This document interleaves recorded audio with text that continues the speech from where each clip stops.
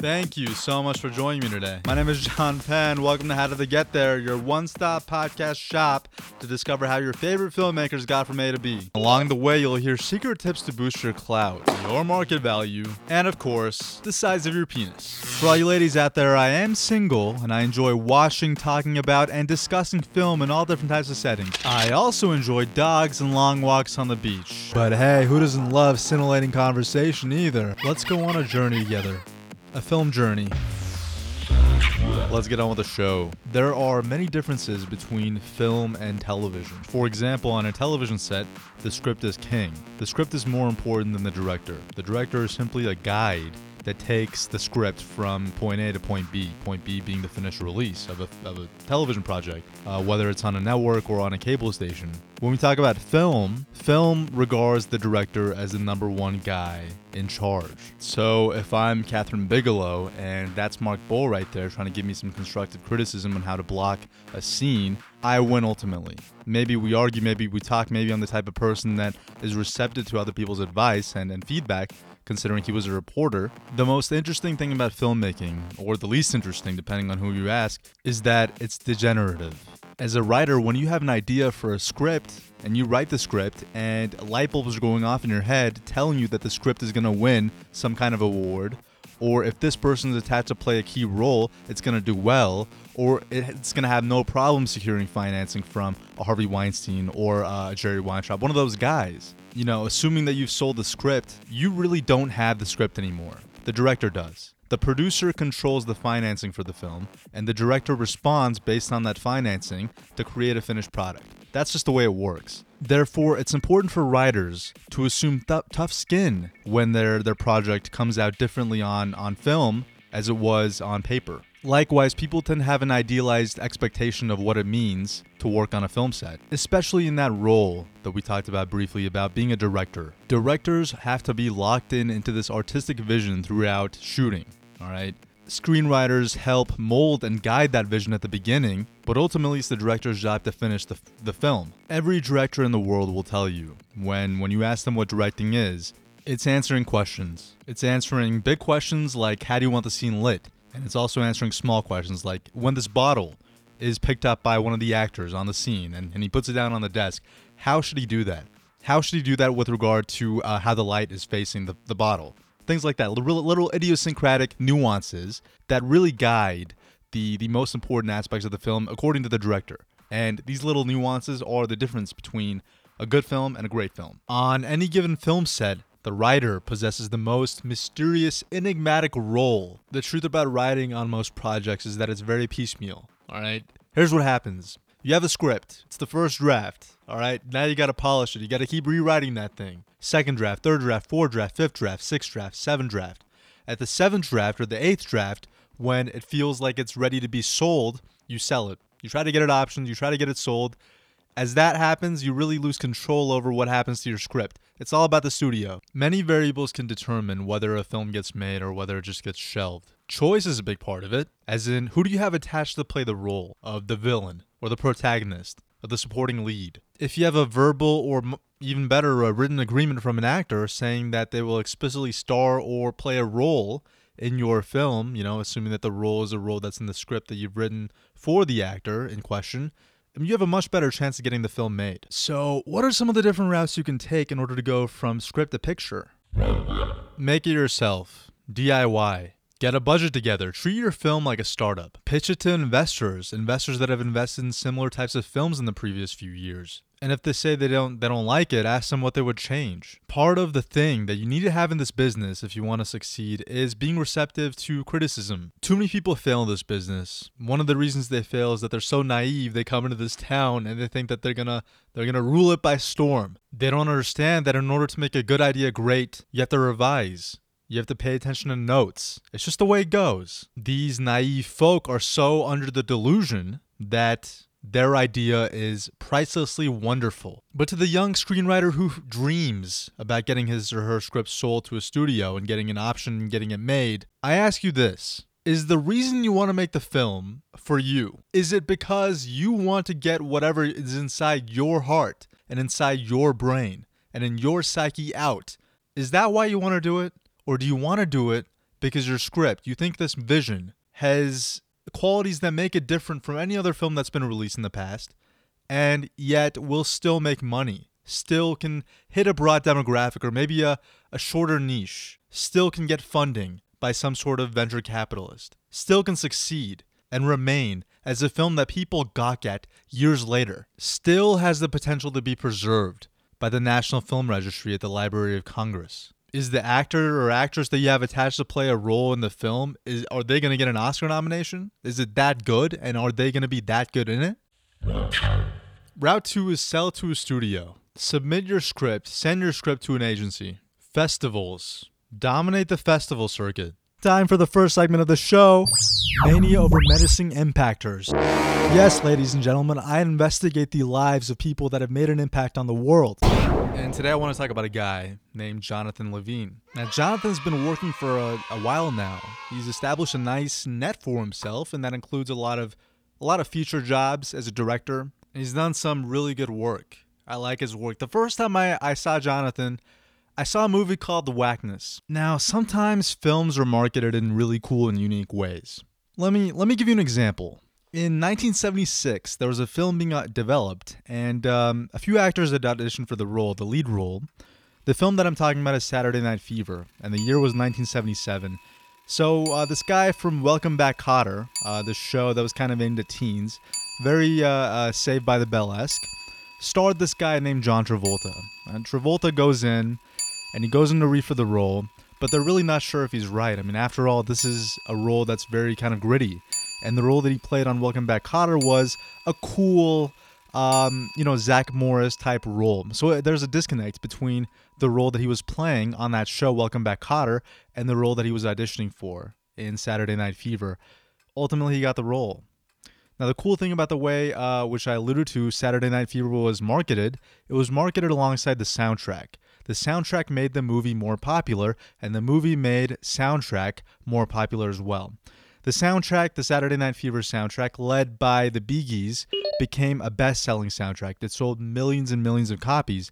And because of the success of the soundtrack, a lot of people came back and revisited the film. When you market two things alongside each other, and they serve as complements to one another, it's called co-branding, and a lot of companies do this. You see this every day. When I see an ad for Pizza Hut alongside an ad for Netflix or Redbox on a taxi cab, that makes me not only want to go to Pizza Hut and get a pizza, I also want to go to Netflix and get a subscription. Or I also want to go to a Redbox and rent a DVD. They're complements. And so when The Wackness was released, it was released alongside the soundtrack, and the soundtrack amplified the movie and the way that you perceive the movie. And so when I think of The Wackness in my mind, I think of Notorious B.I.G., Faith Evans, Craig Mack, Jazzy Jeff and Fresh Prince, KRS-One, Nas, Tribe Called Quest, Raekwon, R. Kelly, Biz Markie, Wu-Tang. That's what I think of when I think of that movie. And that movie, when it was released at Sundance in 2008, it won the Audience Award for Best Dramatic Film, which is a big deal for any film. And, it made $3.1 million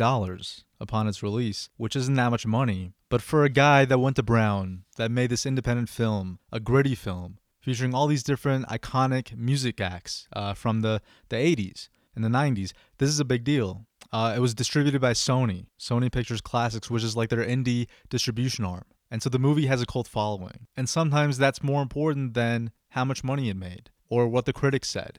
So in spite of the fact that it may have 69% on Rotten Tomatoes, the movie is still considered a classic in my mind and in the mind of all other sneakerheads and hip-hop guys. It's just the way it is. And it was, one of Josh Peck's transitions. This and Red Dawn really made him break out in film. I always think of independent films as a sample size for the population of actors, right? What I mean by that is, in this independent film, all right, this film that made $3.1 million by this guy that just graduated from Brown, guys like Aaron Yu were in it, and Aaron Yu I talked about briefly in that Disturbia Shia LaBeouf episode. That makes sense, because in any film, including an independent film, if you want it to do well, you should have someone attached to play a role. So if you have Josh Peck attached and he's coming back, he's coming off of his most major role up to that point was in Drake and Josh, which was a Nickelodeon show, and he's playing the lead, well, now you've just increased your odds of selling a movie to Sony Pictures, for example, essentially in exchange for star power. But as he's putting this thing together, Jonathan, he's getting guys like Ben Kingsley, which is a giant get because he's an Oscar winner. He's a giant actor. He's like Ian McKellen or Patrick Stewart. I mean, you don't get bigger than Ben Kingsley. He's huge. And Mary-Kate Olsen plays this really horny girl. And opposite that whole crew of Ben Kingsley and Mary-Kate and people like Jane Addams, we have guys like Method Man from Wu-Tang. So now this is an ensemble cast. And let's add on Famke Janssen, who's been working forever, and she's been in X-Men and all these different films that have been big. And Olivia Thirlby, who really broke in this movie and Juno, and now she's a household name.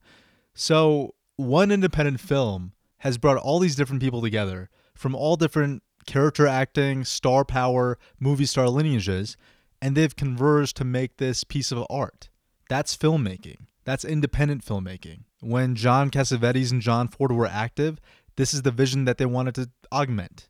They wanted these films to do as well as they could in theaters, and they did fine. But let's go back to a point before Jonathan Levine broke out. He was nominated for a Best Independent Mini Feature Award at the Black Reel Awards, which honor black people for films. And Jonathan Levine, I don't know if he's Jewish, but he's definitely a white guy from Brooklyn. Kind of weird, dichotomy there. And it was for his thesis film Shards, which he released in 2004.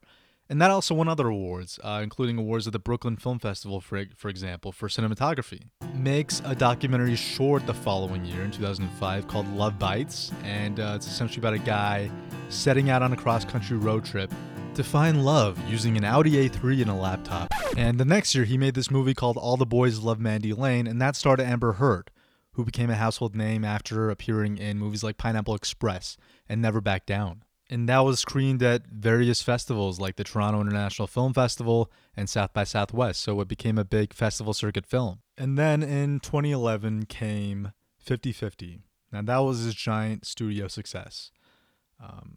Seth Rogen was in it. It was based on his friend Will Reiser, who was diagnosed with cancer, back cancer, a really rare form of cancer, and he was writing with Seth on the Ali G show, which was, of course, Sacha Baron Cohen's claim to fame as well. And Jonathan worked with Mandate Pictures, Point Grey Pictures, like all these different production companies to make the film.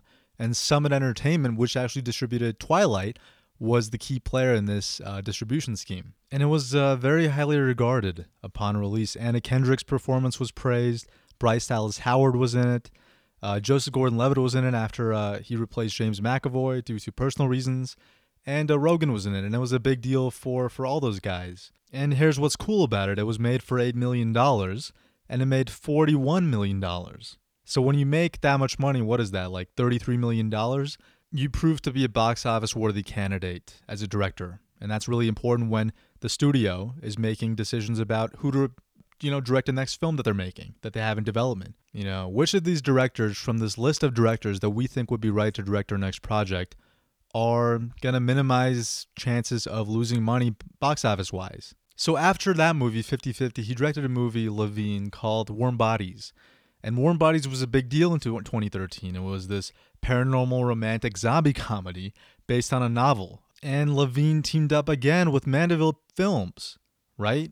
See how important relationships are in Hollywood? And guess who distributed the film? Lionsgate and Summit Entertainment, who distributed 50/50.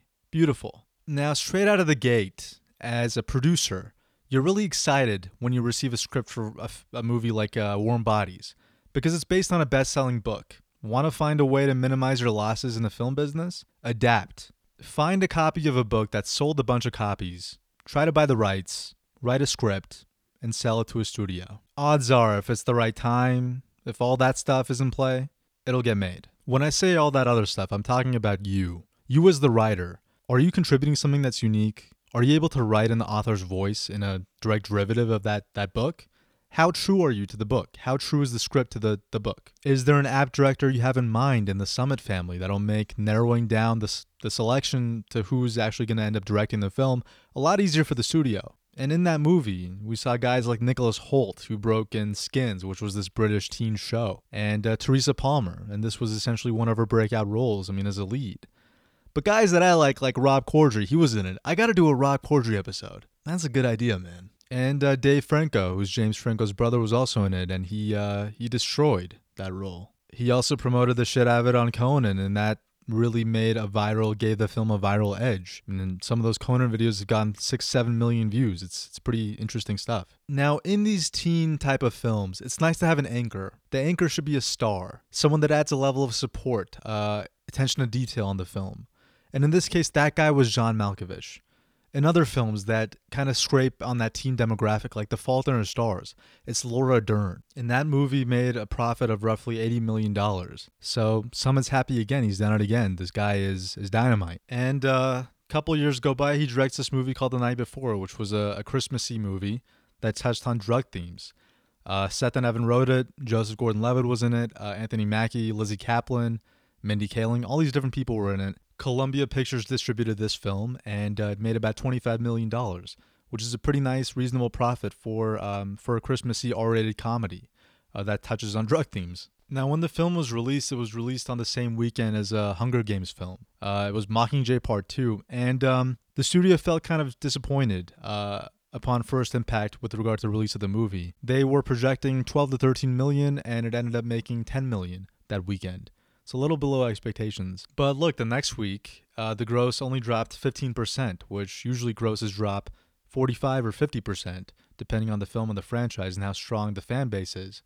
And so a drop of 15% resulted in about $8.4 million that weekend. So it did fine. And like I said at the beginning of this thing, Jonathan is still working. He's going to do this thing for Showtime. An adaptation of a book, big surprise, called I'm Dying Up Here. And Jim Carrey's exec producing it. I gotta do a Jim Carrey episode too. And it's essentially about the LA stand-up comic scene in Los Angeles during the 80s, which was like the big comedy boom. So for a guy that started off as Paul Schrader's assistant, who is the mastermind behind Taxi Driver, he wrote that movie. His career's doing pretty well, and it has done well, and he should be proud with the pace that it's at right now. And that, ladies and gentlemen, is how Jonathan Levine got there.